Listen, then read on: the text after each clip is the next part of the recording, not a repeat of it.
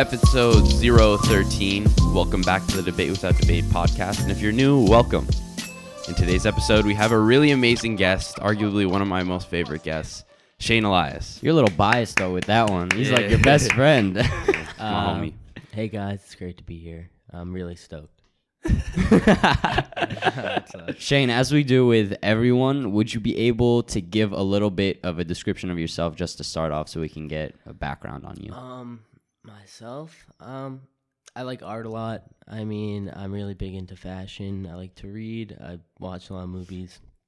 Just more on the artistic side. That's pretty much it. I mean, It's pretty dope, bro. So where do we begin, Shane? Where do you want to begin? What part? we can anywhere, dude. All right, let's talk about music. What music do you usually listen to, Shane? I used to listen to rap. I mean, a while ago, but now I've moved to like soft rock kind of stuff. It's really weird. What do you mean, like early 2000s? Early sort of 2000s type of stuff. Yeah, that's the best music. Soft rock and like stuff on classical, some slightly classical stuff I listen to. I like that. So why do you think that shift occurred? Why? I feel like there's more meaning in like stuff like that. I mean, rap, you know, they talk about drugs, violence, like getting girls, stuff like that. But like, there's more meaning behind like soft rock or like the type of classical music I listen to now. I definitely agree. So Joe and I have been talking about this a little bit lately. We kind of almost glorify the past, like past music, thinking that it's better.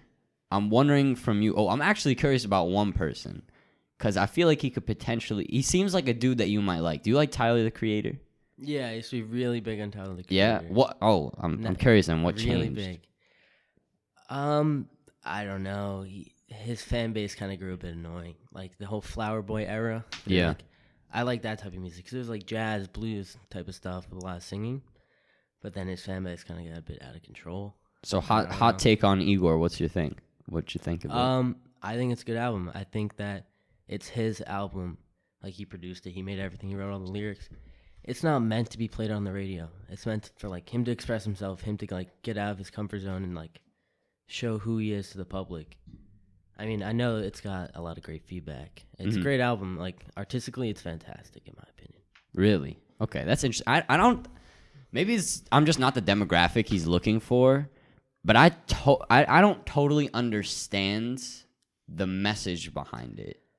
The whole album, from what I see, it's all devoted to heartbreak, pretty much. Like, you see the song list, like, the songs are, like, running out of time, like, I don't love you anymore, like, stuff like that.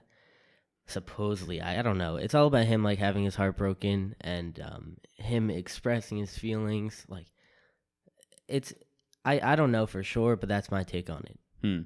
Interesting. That's dope. And you're also into Frank Ocean, I'm assuming. Yeah, I love Frank. Frank Ocean. Yeah, he schemed the record industry, dude. Yeah. I don't Okay, can you break this down? Because I genuinely don't understand. I don't know it as much. Okay. I watched A$AP Rocky talk about it pretty much.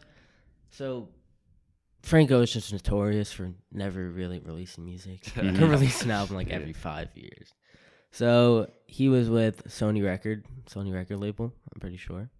He released Channel Orange and like maybe 3 singles. You know, Channel Orange was like a hit, won awards, stuff like that. Then after that, he did not release any albums. And then he waited, I'd say like 4 years. What was it? It was like 4 or 5 years. 2016, he came out with the live stream called Endless. It was like 45 minutes. And it was, I love Endless. I think it's like awesome. Like, I think it's super awesome. So it was just a bunch of songs that he made. It was like a new era for him, I guess. So the day after he released Endless, his contract was over with Sony, and then he released his album Blonde. Yeah. And the day after. the day after, and that album pretty much blew up, and he's getting a lot of spotlight now. And all the revenue that he makes goes to him. And So he's independent now? He's not signed? he has his own record label and everything. That's great. What? Yeah. So the second Called, he held back music. So and he's had a podcast and a radio. He has a podcast? It's kind of a podcast. It's Really? Like, it's Is it called on Blonded Radio. It's on Apple Music. It's on Apple. Okay. He has interviews with I didn't even know Jay-Z on there. That's crazy. It's really cool. That's so dope. What about these artists in your mind makes them popular? Yeah, it's always a curious. Frank Ocean? Yeah. They're not like the norm, and their songs kind of express that too. They sing about whatever they want. Like Tyler, the Creator, he's probably the most controversial. Like, Homie's a artist clown. ever. Yeah, he's such a clown. He's does such a straight clown. up He a does clown. whatever he wants, and people love that because he's like the people. And Do you then- think? Because I don't know if he's the people per se, but I think people just like mess with the fact that he does not give an F. he's like a comedic, pretty much. Yeah. He's just funny in every single way. See, but I think that there's a lot of unorthodox artists who aren't in the spotlight already. Like you see people on the street in New York City. Yeah. You know, like these people are so talented and they're so not the norm. Yet, why do these people like Tyler, the Creator, Frank Ocean get all the spotlight when these street performers who arguably are better artists don't? You know? I know plenty of artists that I listen to that nobody knows of, and I think they're amazing. I mean, I can't justify anything. It's pretty much all I can say is the music industry is so difficult. That's so Just true. the advertising yourself is really hard. Signing with a good record label to publicize yourself, it's really difficult. I don't know. Tyler was early on. He created Odd Future. It was just it was literally just like a bunch of goons just messing around you had, making like, music, Earl and they go Sweatshirt. crazy, and they kind of blew up from there. So, remind me if I'm wrong, but someone has a clothing brand, right? It's Golf. yes, Tyler yeah, yeah. has Golf. Tyler has a clothing brand called Golf. Golf. Yeah. I mean, they sold Odd Future merch. I think from that kind of emerged Golf. It's Golf Wang, pretty much the full name. I Golf mean, Wang. I used to wear a lot of Golf. That's because I was a huge Tyler fan. But his stuff is cool. I mean, he has a lot of controversial stuff there too. Like he's made like a shirt, like a KKK shirt. And What? Like, Yeah. yeah. I saw that. He's like What- white what's on it? supremacy. It's like some racial symbol and like the Golf logo. Why did? Obviously, you don't know because you're not him. But in your mind, why do you think he likes to provoke all these things? Like what? He doesn't support it. Clearly not. Yeah. He's controversial. That's what he's known for. So he's gonna put out controversial stuff. I mean, clearly he's against racism and stuff like that. But I feel like you're spreading a message through wearing stuff like that. I mean, like whoever's wearing that isn't supporting racism or the KKK, but like it's kind of just a statement going against it all. Mm. I feel that. So you're also really interested in fashion, right? Yeah. This, I think, man, you're like a different dude. I think. Yeah. I think we all agree with that. Shane is definitely unorthodox. Oh, thank you. I guess Yeah, it's a compliment. What got you interested in fashion? my father works in the fashion industry, and he used to take me to work, and like I'd see the studio, I'd see where he worked, and it's amazing because it's like art. It's a way to express yourself in a sense. Nobody has the same fashion style. Everybody's different. Like it's crazy, honestly. I mean, I got into it. I started out with streetwear, the whole Supreme stuff back in like course. 4th, 5th grade. Yeah, Sure. Joey Yeah, was of on course, that. I was dude. on that. Me and my friend Eli Levitt, we used to like grind that. Yeah. And then you evolve. You find yourself through fashion. It's kind of just a way to express yourself to the public. I mean, what you wear is who you are to some extent. Like you might wear like dirty rags. Like you might have like some beat up shirt. I mean, that means like you're kind of dirty, maybe. Like, it's like if you're wearing like a nice, clean outfit, you're like Probably you're put together. You're like you're clean. You come off nice, and like I think what you wear really expresses yourself. I agree with that. Ever since I don't think middle school, Joe, you might be able to. Remember Yeah, when ever things since changed. I think we have a similar story, or at least for me, when I started off, I'm definitely not as into fashion as you are, but when I started getting into fashion, it was initially started off as streetwear. So of course, like Supreme, what's some other stuff like Palace. Palace. Oh my God, all that Palace, stuff. yeah. I was a fiend for that. I still have stuff in my house from it, but I initially I thought of it as like a monetary piece of clothing which I could buy and sell and make a profit off of. That's pretty much what I started off as. Yeah. Well. You were like flipping clothing? I still do that now. Pretty Oh, much. really? But Yeah. I think my perspectives changed because while I initially looked at clothing as something which I can make money off of, now it's evolved into an art form. So you have people like Alexander Wang, just major, All those people, yeah, yeah. all those people, like they're artists and people forget that, you know? That's why there's two sides in the fashion industry. There's the market and there's the artistic side. So, there's clothes, there's brands that like they're made to appeal to the public. And then I'm more interested in the clothes that are like on the more artistic side. They're art pieces to me. Like I have a piece of clothing that I consider as an art piece.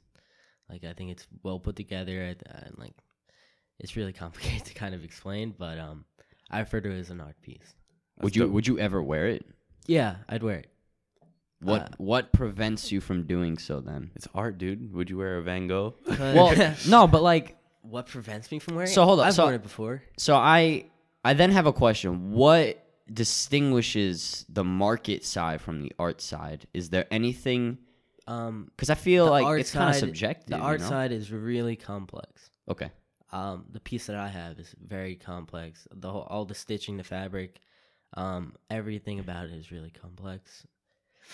The market side to it, it's simple. It's made for the people like Uniqlo. Like I love Uniqlo. I'm not course, gonna take it for dude. granted. Uniqlo is Everybody so is nice. sleeping They're on sleeping. Uniqlo. This You know shirt's why? from Uniqlo. You know like, why?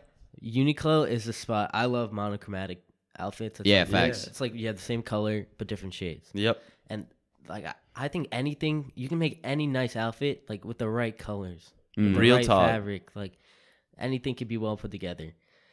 But for them, it's just simple stuff. Like they have plain colored tees, stuff like that, and I love plain colored tees. I'm not gonna hate on them. Yeah. But like their shirts with certain prints that have certain messages with certain stitchings, knits, etc. That are more evolved. I guess you could say. Do you think that the art side and the business side can coexist Yeah, definitely. peacefully? I think they can coexist 100%. I mean, Dior kind of does that. Prada does that as well. Yeah. I mean, well, not really market side. It's not for the people, but it's made to sell. It's made to be sold. It's made to be bought. There's clothes that is not like they're not made to make money. They're made because they're art, and they're put out there and nobody buys it really. I'm wondering, what did you think of when KAWS did a collab with Uniqlo? What did you Yeah. think of those pieces? Do you think that's considered art, or is that because it's in Uniqlo? It's art. Yeah. It's art, but it's art for like it's marketed art. I love that idea. I think Uniqlo like doing collaborations with like they're doing another collaboration with this big artist coming up soon. I forgot the name of it. But I think it's really cool. I think it's like a way for somebody who can't get expensive stuff that could attain that, and like it's a way to express themselves if they can't afford that type of stuff. Like college shirts, I don't know, what are they? They're pricier.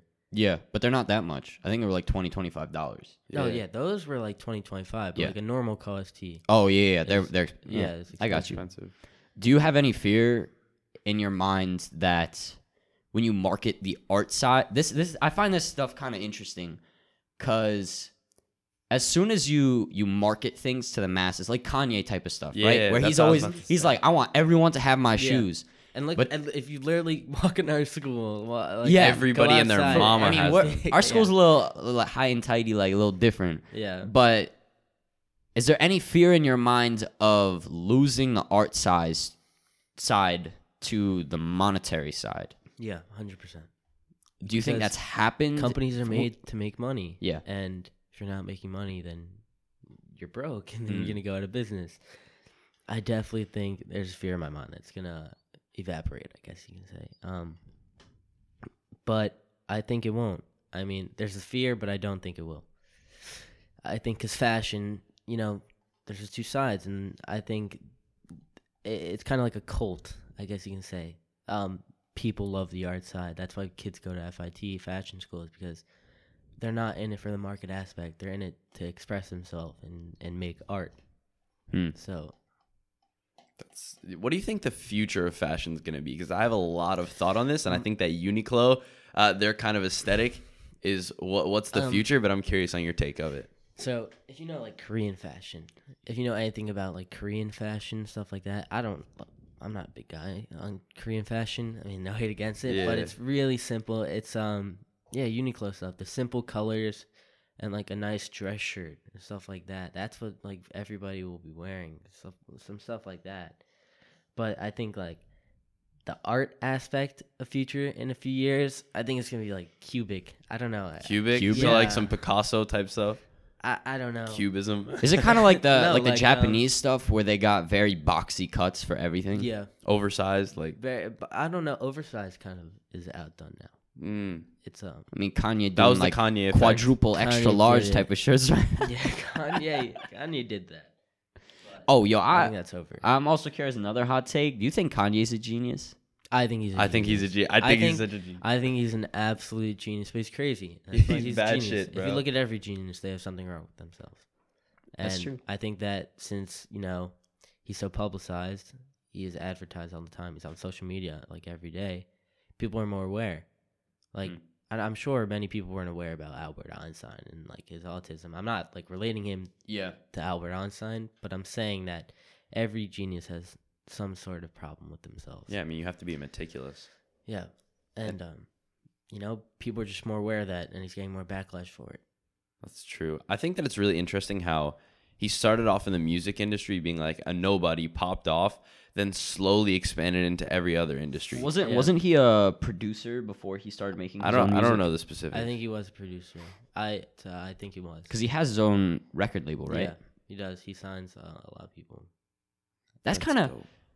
when it comes to producers, I think ultimately those are the people who should get the most credit for they get like the fame of everyone else. It's They also make more money, as far as I know, than the artists actually do. producers make a lot of money.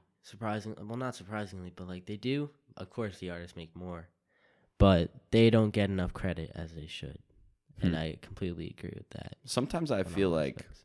the credit, though, they don't want it. Like that whole aspect of stealth wealth. Like they don't want to be in the light. They don't want to be the highlight. I don't know. I can't speak for them, Yeah, that's but true. that might be true. Do you want to explain what your idea of stealth wealth is? All right. Yeah, go in depth. on Okay, stealth. I gotta do this.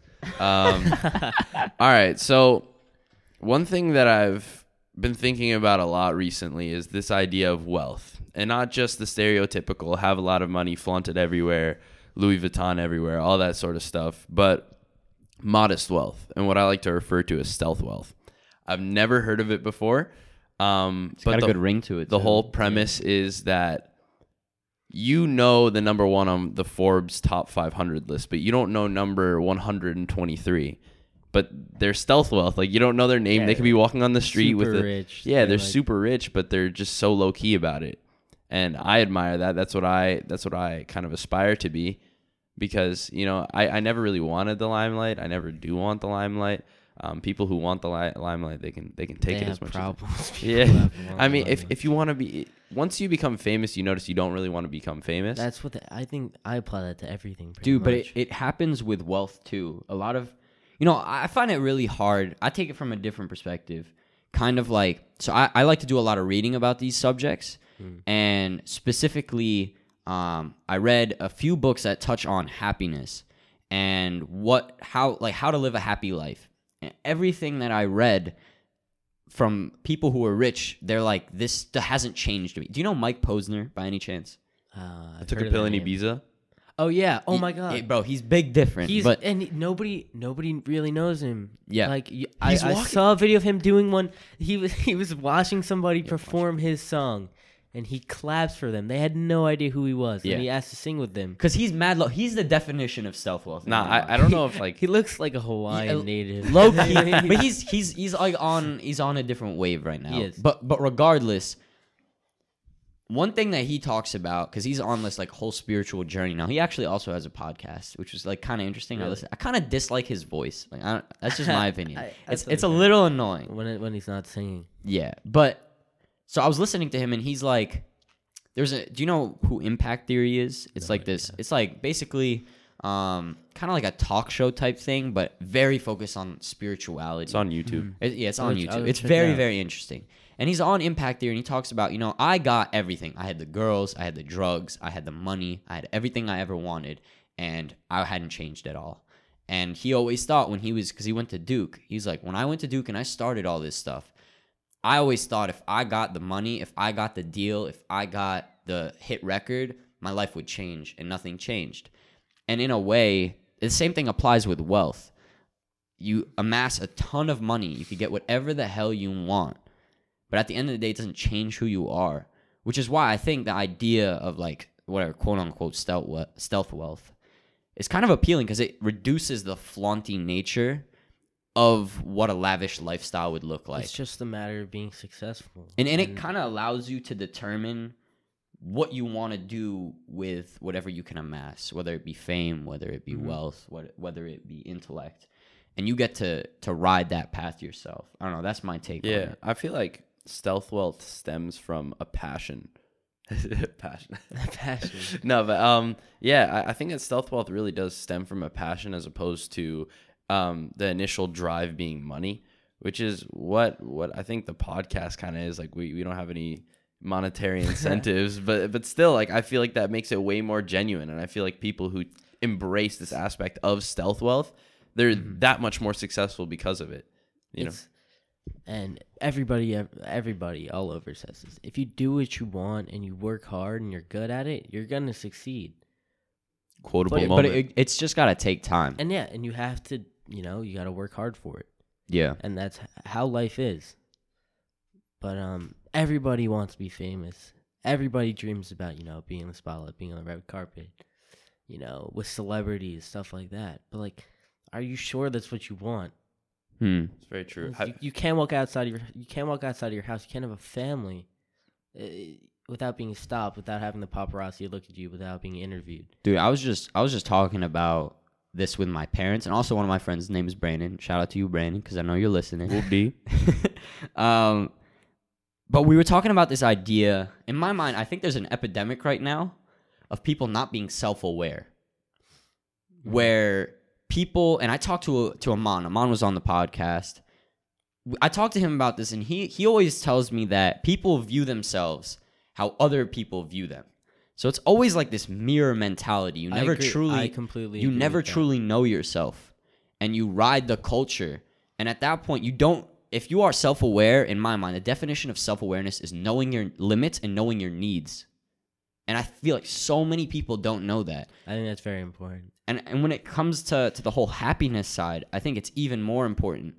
Because I hear stories of people who are on farms in like Thailand, and they build their house out of mud, and they do subsistence farming, so they're not making really like any money. They're just living their life, and they enjoy that, and they're happy.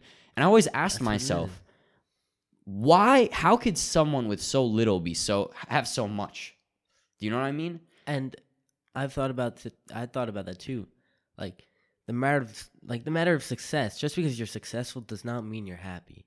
Yeah. You can be successful, have all the money in the world, and be miserable. You have to find what you like to do. Although you might not make the most money on it. You might not get like all the girls in the world. You might not be famous because you're doing it. But if it makes you happy, if you're satisfied with it, then that's what you should do. Like your main motive in life isn't to make money. That's what the government wants. The government wants you to make money, but you don't know what you want to do. You have to find that. Once you find that, it's really great. I mean, I haven't found it yet. Yeah. Yeah. I think that for me, that's one of the most irritating parts, knowing that once you find your passion, like you're clear to go, the path to success almost seems clear because you know where your future lies in terms of what you're interested in. And when you don't find it, which is a huge issue, I think almost an epidemic for the teenagers in the 21st century, that we don't know what we're good at and we don't know what we're interested in. And that's why, because kids, they have to branch out. Very true. You have to start trying new things. Mm-hmm. This year, out of the blue, I love listening to the guitar and stuff like that. I'm just like, you know what? I might just play the guitar. I might just pick up the guitar, have some fun with it. Because I play the piano. I know something about music, and I love it. I absolutely love it. I think the guitar is really rewarding, and I found something that I like to do. And people can't find stuff that they like to do because they don't try. You know, they're so stuck with what they're doing. They're so stuck with like that their normal routine that they're scared, I guess, to change it. What about why do you think people do that? Because I think I have my own take on that, but I'm curious what you think. Why don't we encourage that? I feel like they're scared of the public. I don't know. They're afraid that people, I guess, will make fun of them or judge them differently. But once again, that's a mentality of like you thinking about what other people think of you. So, you know, I feel like you should just do what you want. You know, kind of go with your gut, go with your instincts, and live your life because you know you can only live it once, pretty much. Yo, dude, that reminds me. I'm going off on a little bit of a tangent. But this other thing I was talking to my friend Brandon about yesterday, because when we were on the trip, so we were on a trip to what's it called, Six Flags Great Adventure, for a physics trip, and we had like a 3-hour ride, long as hell. Most people are like, "Damn, I freaking hate this." I was like, you know what? Like, I'm gonna sit with my boy. We're gonna talk, and I was talking to him about this thought. I think we as a human race focus way too much on rationalizing our choices, like explaining it in a logical term. And I think we got to trust more of our gut. That's true, though. 100%. But because you can rationalize anything. It's very true. But for me, what I find difficult is the era in which we live in almost, like, I don't even know the word to describe it, but moves us away from our internal gut feeling. We were kind of talking about this last night. Yeah, like I think that your innate thought or whatever your body is telling you to do is basically cut off by external factors. For instance, technology, your friends, peer pressure, whatever you want to call it. You have a thought about doing something, and then you always think the con. Yeah. You know, and that stops somebody from doing something, and that's really bad. Because you never know if you could be good at something. You never know if you'd like something. I think that attitude of trying anything because just for the fact of trying it. Like, I don't know about you. What's your take on failure? I think failure is necessity. Boom. I think you need to fail in order to succeed. Facts. Or else you won't learn. No, I agree. I learned that the hard way from like falling on my face, somewhat literally. Like I literally kind of destroyed my body when I fell off a guitar. I mean, not a guitar. I definitely did not fall off a guitar. Off a longboard. A longboard. Yeah. I cut up my entire body. I tried to do a kickflip the other day, and I almost like broke my neck. It was bad. Is that why your neck can't move? No, that's not. I slept on it fine. All right. I see you. But Shane was doing mad push-ups last night. He's like, "Oh shit!" Nah, he was doing like what's it called? His. You were watching a video the other day. Oh yeah, it's like neck raises or something. Guy with the big neck. Yeah, the Russian guy. Yeah, yes, I saw that. He had the big neck. His traps look like traffic cones. No, but back to what I'm saying. You really gotta try. It's like coding. We talk about this in coding in a technological kind of sense. It's, you know, you build code and you learn off of the code that you messed up on to make the right code, make everything work. That's kind of how life is. Yeah. You know, you build off your mistakes and, you know, you work from that. And there might be minor changes, there might be major changes, but it will pretty much all work out in the end. How'd you get interested in computer science? I've always kind of been tech savvy, and I was just interested in it. I mean, I thought it was more of the literal computer science, not like the coding aspect, but like, you know, like the IP addresses, all stuff like that. Like we learned that was, I'd say, half the unit, but we also learned about coding, and it was interesting. I thought it was a really good course, and if you have to choose an AP or something like that, you should definitely take that class. For sure. I was gonna say something dope. I forgot though. Oh, about failure. I think that this has been a reoccurring theme in the podcast. We always talk about failure for some reason. I think it's everybody fails. Yeah, because everybody fails. Everyone fails, and it's like a common thread between all of us. It's a bonding experience, if you want to call it that. But I just don't know if current institutions enforce, or I don't want to say enforce, but it's incentivize failure. Or embrace it. Or embrace it, because we all know that it's a natural part of life. Like, it's going to happen whether you like it or not.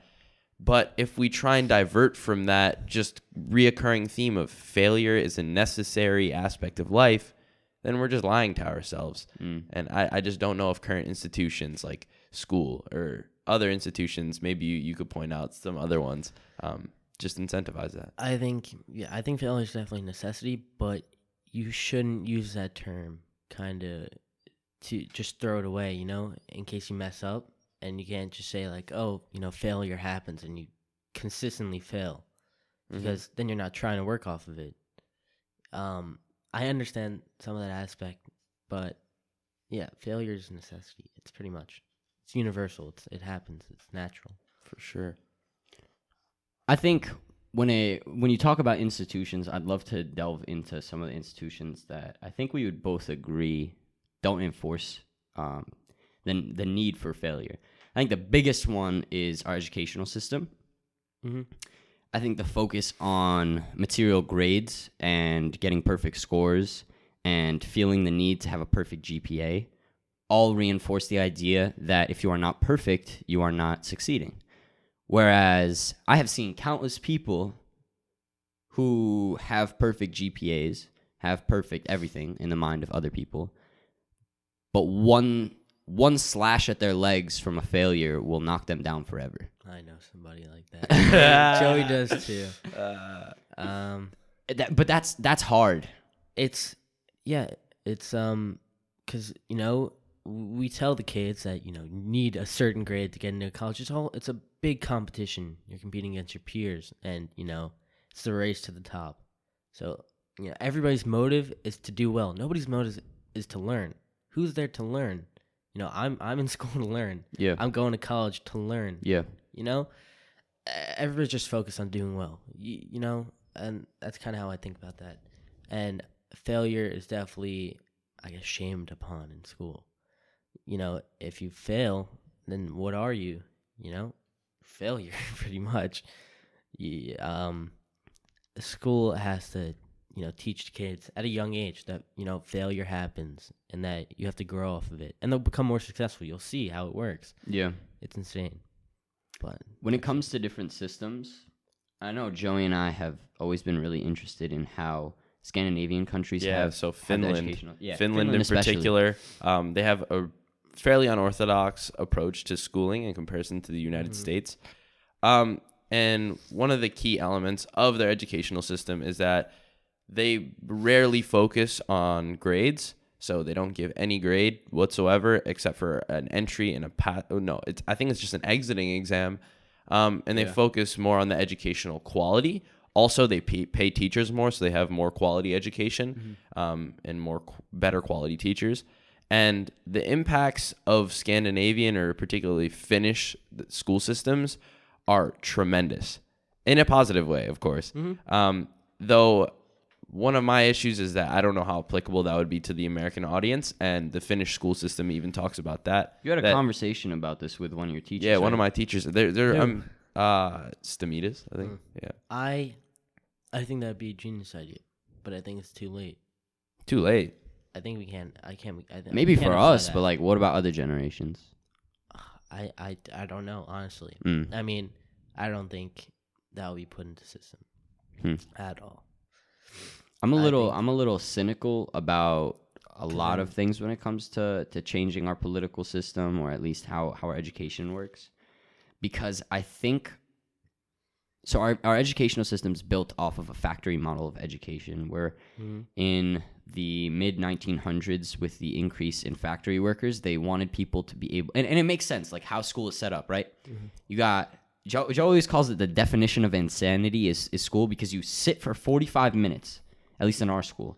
Yeah, you get a 4-minute break. But your break isn't really a break. You're running around doing stuff. Go to your next station. You're exactly. And you have to think, you have to change your whole brain, think a different way. You know what it was? So during, industrialism, stuff like that, kids had nowhere to be. They had nobody to watch them. So they threw them in school. Yep. What school? School is just teaching them how to work in a factory, pretty much. And that hasn't changed. And it's almost like the greatest crime reduction too, because if your kids aren't in school being watched by someone like a babysitter, then they're probably going to be doing some stupid stuff. Yeah. It's the same reason why people have community centers. That's the same reason why they were School implemented. is literally like a factory. You have go to the next station. You have 45-minute break, and whoever does best, I guess they go to a great college, like getting a highest pay or something like that. But you see, I think getting the highest pay is a misconception because I don't know if it was a Vox video, but it talked about the long-term impacts of being top of your class. So being valedictorian, salutatorian. And so props to you if you are the valedictorian or salutatorian of your class. I want to preface by saying that. Yeah, I'm sure you've put in a lot of work. Yeah, absolutely. But the long-term impacts of that, meaning in terms of success in the real world, are infinitesimally small. And if anything, they see a negative correlation between the two. They mean nothing, but it's the stress in your mind that you need to succeed. You're the valedictorian, you think you're the best. So then you go into the real world expecting to be the best. And that might not be what you get. So the stress put upon something like somebody by that is really unhealthy. That's pretty much all I have to say on that. I mean, what the video talked about, pretty much. Yeah, I'll send you it. All I'll also link it in we'll link it in because I'm interested. Description. Shane, I got an interesting question. You are always a very chill dude. Like, genuinely, I don't think I've ever seen you freak out. And when you have, you're still calmer than most people. I don't really freak out. Yeah, so everyone, because people would say, like, you probably smoke a lot, I don't. I know. But I'm wondering why are you so calm? What keeps you chill? Well, I go by this quote. I don't know who said it. Only you can make yourself angry. You have control over that emotion. I mean, if somebody says something bad, that makes you angry. You can only control that. Mm-hmm. And that's kind of what I think. I heard somebody say that, and I thought, I was like, I wonder if that could really work. And it could, because it's not going to be the end of the world. Let's say if you get a bad grade, you do poorly in tests, or like somebody doesn't want to go out with you. It's not the end of the world, And if you freak out about that, like, that's only going to bring you down. You kind of got to know where you are and like how to kind of live life, live it in the moment, pretty much. For sure. Was there ever a point in your life where you were really anxious or were just kind of off your rocker? Yeah. Somewhat earlier this year, I was a bit like anxious a bit. I don't know how to kind of express it, but it was a matter of knowing where I am with my friends, kind of finding people that I can have a conversation with, people that I can debate with, in a friend, not ironically, but in a friendly manner. For sure. And now I'm friends with pretty much everybody in the school. Floater. And floater pretty much, and that's good. Because you don't want any enemies, do you? No, you don't want any restrictions either. I feel like you're just hurting yourself if you only subject yourself to one type of person or one friend group. But on the other side, if you're floating around a lot, I can understand how it could give you a lot of angst. Yeah, because everyone's on like the same level. Yeah. And that's a little bit irritating because you don't have any super, super close people who you can confide in. Oh, yeah. The mic's good. All right, cool. Yeah, you don't have a static friend group if you're a floater, pretty much. That's kind of how it works. But I think if you have friends that you can, have deep, like, conversations, ongoing conversations about whatever for how long, then that's how like, they're good friends. They're like people who are there for you, people that you can actually talk to. Those are good friends.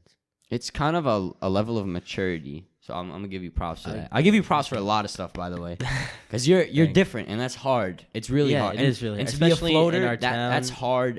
All that stuff's hard. It is. One of the biggest things I have respect for you of you is a level of maturity that I see very, very infrequently with a ton of people, because I know a lot, and if people look at you, they might not expect you to have this level of maturity. Do you know what I mean? Yeah, no, completely. I know. What you're Joey saying, and I have dude. had the same thing where people will come up to us and they'll be like, "Yo, I thought you were a douchebag," and then I realized like you're a nice dude. For me, they're like, no, you're actually. That's what it is in this town because people's expectations are so low. By people act certain ways, you know, and they just go up to somebody and they think they're gonna be, you know, like a dick, pretty much. But you know, you don't know somebody. Like we were talking to some random guy at Dude, Starbucks. we yesterday. were sitting outside of This is how you know we're clowns, man. This is how you know we're good kids. We don't do drugs. We're chilling. berries. Bro, we went to a supermarket. Yep. We bought some berries. Of course, you always on the berry Sat on grind. the Like bench. a legitimate. We sat on the bench, Yeah. ate some berries, like shoot the shit as you want to call it. I mean, we were just We were like talking old about, men. We were like Yeah, we were old like men. you know, like in the Muppets where there's like the two old guys. The Muppets is the best show ever. Yeah, true. Well, we can talk about that later. But anyway, so we were literally just talking about anything. And then we met this guy. What was it like Albert? Yeah, shout out Albert, man. Yeah, like, shout out Albert. He's a cool guy. Shout out Albert. But we were talking to some dude from Starbucks, and it was just such a dope time. And one thing which I learned from that, or I guess it's kind of like a reoccurring theme, is F your preconceived notions on people. Like you never know until you try. It's completely true. Somebody might be waiting for them, you know, for you to talk to them. Like, you never know. For sure. You know, like, I until this year, I've never really had intellectual conversations. So nobody really knows who I am. You know, they just see a facade kind of. And that can be a lot of people. A lot of people, you know, they haven't experienced an intellectual conversation. They you know, they haven't been able to express their feelings. So, you know, your idea of them is not what they really are. Recognizing that is huge. Though. Yeah, big difference. And there's no point in judging people who aren't at that point yet. Yeah, maybe sometime down the road they will. Mm-hmm. But we do really have a culture, and I think it's or it's amplified at least by new media sources, because we look at things from such an external perspective now, and this is part of why I love podcasting, where you're not seeing just short moments, you're seeing a whole conversation play out, And it's authentic. Exactly. That's what it is. This is authentic. Exactly. And most people who will listen to this will probably be like, "Damn, I don't know, Shane." Yeah, Shane was like I'm sure interested in this stuff. Most people might think I'm a dickhead. Most people, you know, might think I'm stupid. Yeah. And, you know, like, I don't know. They might be right. But I guess they have this. True. What Kinda did get you to know do me to get to better. that point where you're almost, or at least this is what it seems, that you're semi-insulated to this criticism? Because that's hard. Why? Like, I'm not sure what you mean by that. To the point where, like, I don't It like care doesn't about- phase you. Oh, yeah. That's what I thought you meant. Yeah. Ever since I got into fashion, pretty much, Hmm. you know, you wear wacky outfits. You don't care.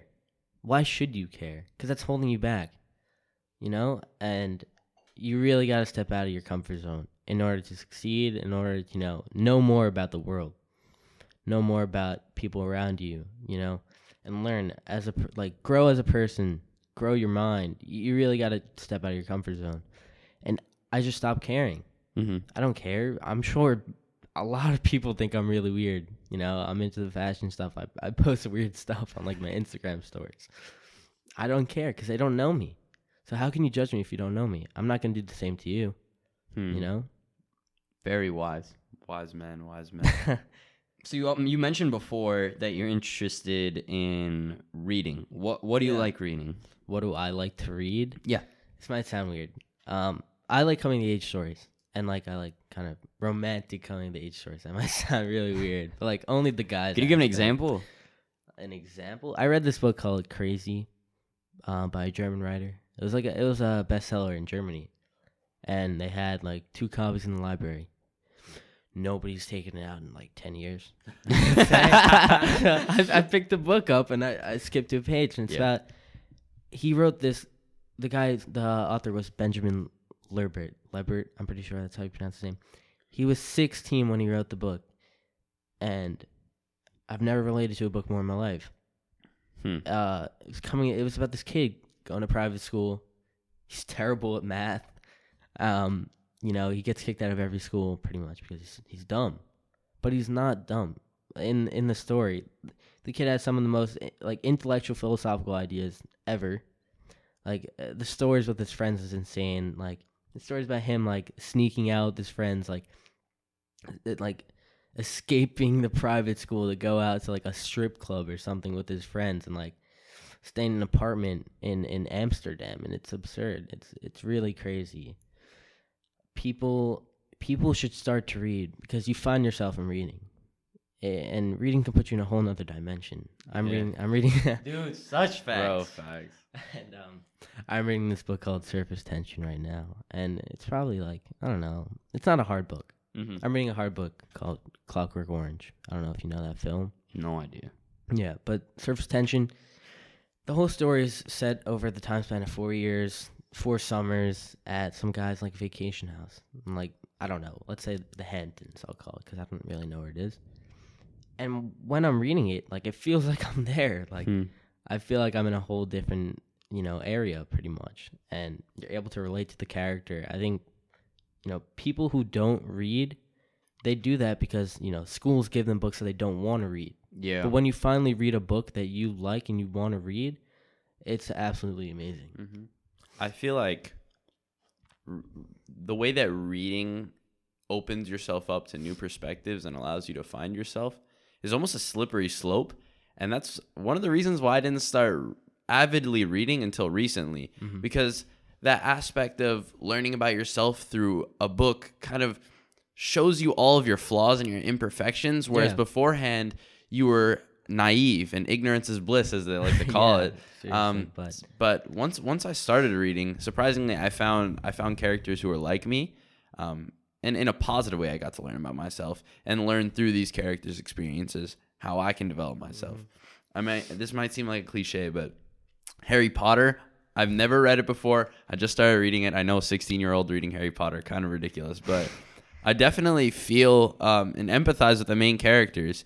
And I've learned through like Harry's what? Like Ronald? Yeah, Ronald. I mean, homie. What you mean? Ron. I mean, like Ron symbolizes a bunch of real world struggles, like large family, poverty. Exactly, and being awkward as F. It's the whole point of just like not judging a book by its cover, because Ron's a cool guy. Ron's funny, cool guy. He's a goofball. He's a goofball. Exactly, like Ronald. But people hate on him in every story because he's poor. Yeah, they're like the Weasleys. Yeah. Like, you rats. Like, yeah, it's true, though. Like I mean, I'm sure that a lot of people in America or in the world in general can empathize with his experience and really understand what he's going through and see how he develops as an individual. I want to ask, what's your opinion on the author? What's her name again? J.K. Rowling? J.K. Rowling adding all this, like, extra stuff to the stories. She's added extra stuff to the story? What do you mean? Like these spin-offs? Yeah. Not like the spin-offs, but like she's like Dumbledore's gay. Well, that was always there. Yeah. Yeah. But she's also added stuff. Hermione is black, supposedly. What? I don't know. Yeah. Really? Interesting. I mean, like the way that they describe it's all her creative vision. If that's what. I don't think that's an add-on. It's interesting that you say it's an add-on. Maybe it's because you've watched the movies and you see it as one thing. I've read some of the books and the movies. Okay, but even still... But I was young when I read the books. Even still, I think the movie portrays a specific version and definitely. A distorted version of what J.K. Rowling potentially meant by everything. And I'm not against her doing that at all. I didn't expect you would be. But people say, it's so excessive to the point where she's just doing it for attention. And... I don't think so. That's it. Regardless of if she is or if she isn't, if that was her intention, purely from an intention perspective, if her intention was for Hermione to be a black woman, who are we to say that isn't correct? Is wrong. Exactly. It's from her brain. This is the beautiful part, I think, of books and writing. You envision the characters pretty much. That, and you go into the mind of somebody else. Yeah. Because Harry Potter... that doesn't actually exist. It's all her world. It's all in her brain or what she wrote out. Side question. Have you ever wanted to write a book? Yeah, 100%. Have you ever tried? I tried and then I stopped. Why'd you stop? Yeah. And what was it about? It was called These Thoughts. Like these nuts?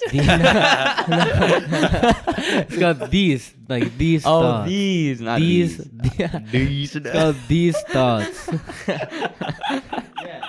And it would be split up into different sections, and it'd be my personal opinion on love, my personal opinion on the education system, my opinion on fashion and art as a whole, and cinema, and I go in-depth analysis on my opinion on all that stuff. I think that would be a good. I would read that. You have a great. No, that would be a great book idea. Just like a lot of times I'm reading a book like that right now. It's called it's a weird name. It's called Wabi Sabi. Wabi Sabi. Oh yeah, you showed me. You showed me. Dedicated to philosophers, poets, artists, and designers. Is what it's called. And it talks about art and the origin of the name Wabi Sabi.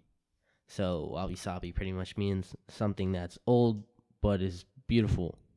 Pretty much, it could be, that's what it is. And it's a whole in-depth analysis about the name and art as a whole, and it's really interesting. That's dope. But I think that getting the younger voices' opinions heard is really dope, and especially from teenagers, because I think that mass media is oversaturated with the older generation, and I think that the news is curated for older people, and TV shows are curated for old people who sit down and watch TV, because who watches TV? So anymore. I feel like writing a book where you culminate a lot of younger people's experiences and thoughts is a really dope idea. I've been looking into a lot of younger writers, like our age, because one of my projects over the summer, I don't have a job or anything. I don't have an internship like most people might expect. I have some projects I really want to work on. One of them is this. Another one is writing a book. And it touches on some of the ideas that we've talked about on this podcast. And I really got inspired when I saw some other people online who had written books. Specifically, one person comes to mind. So I was followed randomly on Instagram by this girl named Nadia Okamoto. I think that's her name. I wouldn't. She's an interesting person. She started a nonprofit, the biggest women's nonprofit that's all like teenage run in the United States. And she just wrote a book, and it's called Period, and it's like a manifesto, basically talking about the stigmas around the menstruation cycle and stuff like that. And I was like, and her Instagram feed's kind of interesting. She also works on a consulting group that like I'm kind of involved in some capacity tangentially. Shout out to her. And I would actually love if she came on this podcast. So if she ever is listening to this, we would love to have you on. But I was kind of seeing it, and I'm like, you know what? She's 21. She also goes to Harvard, and I'm like, if she can do it, why can't I? You know? You're right. And especially young people. Like the author Benjamin Libert, like that book, he was 16. And it was authentic. It was coming from a 16-year-old's mind. So it's even more relatable. I mean, like you have like 50-year-olds. The big debate is there's like 60-year-olds producing movies for the teenage demographic. Yeah. High school movies. Yeah. And the dialogue is just all messed up. The situations are just not real because they're not teens that are making it. So it's the same goes with books. The dialogue is not authentic. It's because it's not a teenage mind. I think that's kind of a problem. I don't know if it's a problem, but I think there should be teenagers should definitely focus more on like writing stuff and like I guess making movies or something. And the avenues are there. Like when we talk about movie making, you could put an entire movie on YouTube. If we talk about book writing, you can sell your ebook online or make it free. Yeah, it's crazy. You can talk about articles anywhere. There are literal media platforms focused on allowing Gen Z, which is like our generation, to publish their articles. Like I'm writing an article right now that hopefully I'll be publishing in the upcoming week. It involves a specific community that I was involved in, but it's the first time I've really ever written an article. And I really want to publish it. And I realized that the avenues are there for me, where in the past, it kind of wasn't. It wasn't, yeah. And that's kind of the beauty of all Especially this. since, we're kind of, our minds are growing. They're almost done. Yeah. I mean, and we know more. So it's easier for us to obtain these type of stuff. Like, I can do anything and post it on YouTube. I literally made some stupid BS YouTube video. So Got over 1,000 views. And Damn. Literally, yeah. Some dude with 500,000 subscribers, like, chatted me out. And literally, like, it's crazy. It's really crazy. But I think we should take all the opportunities that we have. For sure. For sure. Yeah. I was going to say, what was I going to say? Oh, yeah.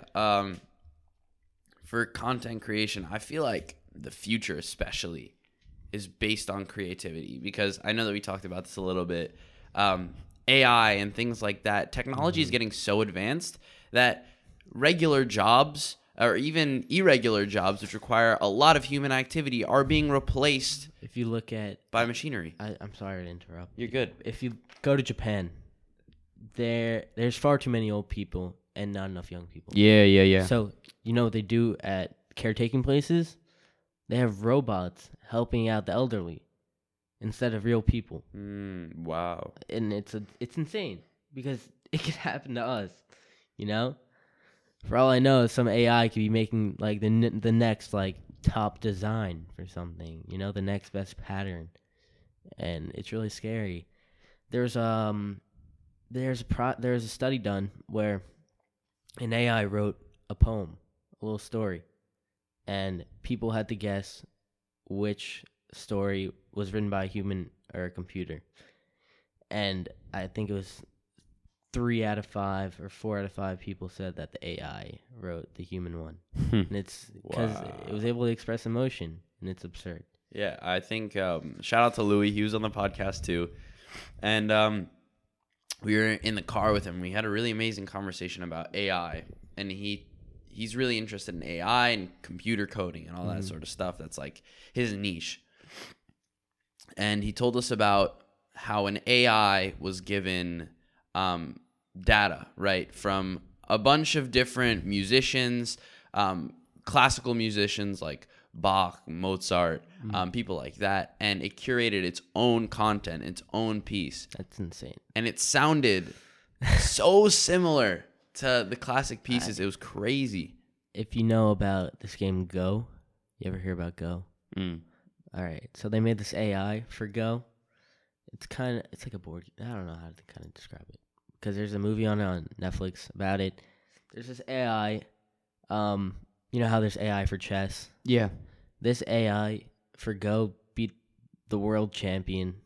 Like, it can beat anybody in the world so easily. Wow. And it's insane. It's crazy because, computers are surpassing humans. There's still some aspects, handmade stuff, like handmade shoes. I don't know. What else? I don't know. Handmade goods are, like, the quality is clearly better. Handmade food, much better than, like, factory-made food. Stuff like that. There's still some aspects in which, like, machines are not better than humans at, like, activities. I feel like people think that machines don't have a particular integrity, which humans do. For instance, a handmade shoe might not be as well made as a factory-made shoe because a factory and its machines are precise, whereas handmade might have some minute issues, right? But people would rather buy the handmade one because they think that there's more effort, more passion invested in that material. Like, I'll go along with quality of it. Like, a factory-made one, it's made to have, like, be for the public. Like, going back to the market idea and art idea. How the man-made one, the quality of everything is overall better. It's made to fit your foot perfectly. Where you're given, a size, like 10 and a half. Like, I'm not a perfect 11, but, I have to wear a size 11. They're a bit big on me, but I can't wear a 10 and a half because then it's going to be too small. But if I get a man-made shoe, it's going to fit perfect. And, there's some stuff the machines just can't do. Very true. Asher, input? When it comes to, I think we want to have a greater conversation about AI and how it's growing, definitely. Potentially a pod doc on it. My take is, I think there are a lot of ethical questions that now arise with the rise of AI, especially when it comes to, and this is something I'm very interested in, because I'm also very interested in philosophy. I'm interested in the intersection between artificial intelligence and identity formation, in the sense that we now assign, for example, genders to AI. Potentially because the sound is of a woman. So like Siri, right? You're like, oh, it's a woman. Some Siri is a man. Why do we like give an identity to something that does not actually exist? They don't have feelings. They don't that too. And that poses an interesting question, especially when it comes to coding. We were talking to Louis about this idea, whether or not you could code a moral compass. Because I think the biggest issue, that's right? Because then if you can code because I think the thing that differentiates us from technology right now is that we have moral compass. We are not solely driven. We're not solely rational, right? We have an irrational side. Can you code that irrational side? And if you can, what differentiates us at that point from the robot? It would be nothing. It would really be nothing. And this is why we get sci-fi, right? This is why sci-fi is so cool. I love sci-fi too. Sci-fi books are cool. I am a huge Star Trek person, and it's weird to think that we're kind of getting to that point where a lot of the questions, it's a very like, if you look at it, the old stuff, not the new stuff, not like the action-packed stuff, the old stuff is very philosophical and political. Yeah. That stuff to me is very interesting because it poses all the questions that we not only deal with now, so it's very relatable, but it also poses questions that we're going to deal with in the future. And these people who are creating it were able to think that far in advance and ask themselves, like, all right, if this happened, what is the proper course of action in our brain? Or what do we want to prescribe as a greater message for when artificial intelligence works aside, like right next to us when we're trying to, I don't know, like discover new places. I think that stuff's all interesting. I definitely want to have more conversations around this because I think that's the future. That's also why I think everyone should be taking at least one computer science or coding class. Definitely. Because all that stuff is going to be integrated into our lives, and you should at least know what's going on. In a business standpoint, too, it's really useful. Dude, in a business standpoint, this stuff was going to make way more money than anyone's ever made money. Amazon, by the way, Amazon is not in the business. They're not even paying taxes. Well, that's a side note. That's crazy. They're not in the business of selling you things. They're in the business of getting your data and selling it to companies. Yeah, that's where they're cookies. making their money. That's YouTube, they're not in the business of being partnered with brands. They're in the business of selling your information to brands so they can market to you. So, my dad talked to me about, where he works at Calvin, and like retailer websites pay so much money to have like product like let's say Prada or whatever. They'll pay so much money to have their items pop up first on your computer screen. And people who specialize in that make so much money off of that. It's absurd. And that's all programming and stuff like that. It's really insane. And that's how market is. Like, if you go to a grocery store, that stuff's been going on forever. Like, they'll put, like, cereal front row so it catches your eye. Yeah. That's what you're going to buy. And now that's kind of moving into, like, a technological standpoint where something that pops up first is like a cereal that you first see in the supermarket. It's very true. So you wrap it up? Yeah, let's wrap. All right. All right. Well, this was definitely a different conversation that we've had on the episode, particularly because this had no indicators whatsoever. We literally we didn't. This is the first episode that we did conversation without any planning. So it was the purest form of conversation, which was good for sure. Great. But anyways, thank you, Shane, for hopping on. We really appreciate it. And now we're gonna. Oh yeah, Shane, if you want to plug any of your socials, this is your time to do it. You check out my Instagram, Shane Elias. Pretty much, that's it. My Twitter, it's called Hijunj, Hijunj. Any brands that you like that you want to shout out? Shout out to Prada. Pretty much. Shout out Gucci, that drip. Yeah, shout out Prada, Issey Miyake. Yeah, that's about it. And keep your eyes out for some new projects between Joey and Shane. For sure, yeah. Stealth Wealth coming soon. Coming soon. But anyways, as always, this is the DWD podcast. If you guys want to contact us or just have a conversation with us, our socials and emails are linked down below. Feel free to contact us. It would be really amazing. Also, rate, review, and subscribe on Apple Podcasts. We're now on Apple Podcasts. Do that. We've been receiving a lot of messages, by the way, and we really appreciate the feedback. We have some interesting calls that are happening actually this weekend. We're pumping out a ton of content. We hope you enjoy, and we'd love to know what you think. So make sure to contact us. But as always, this is the DWD podcast, and we out. Peace. Peace. Yo!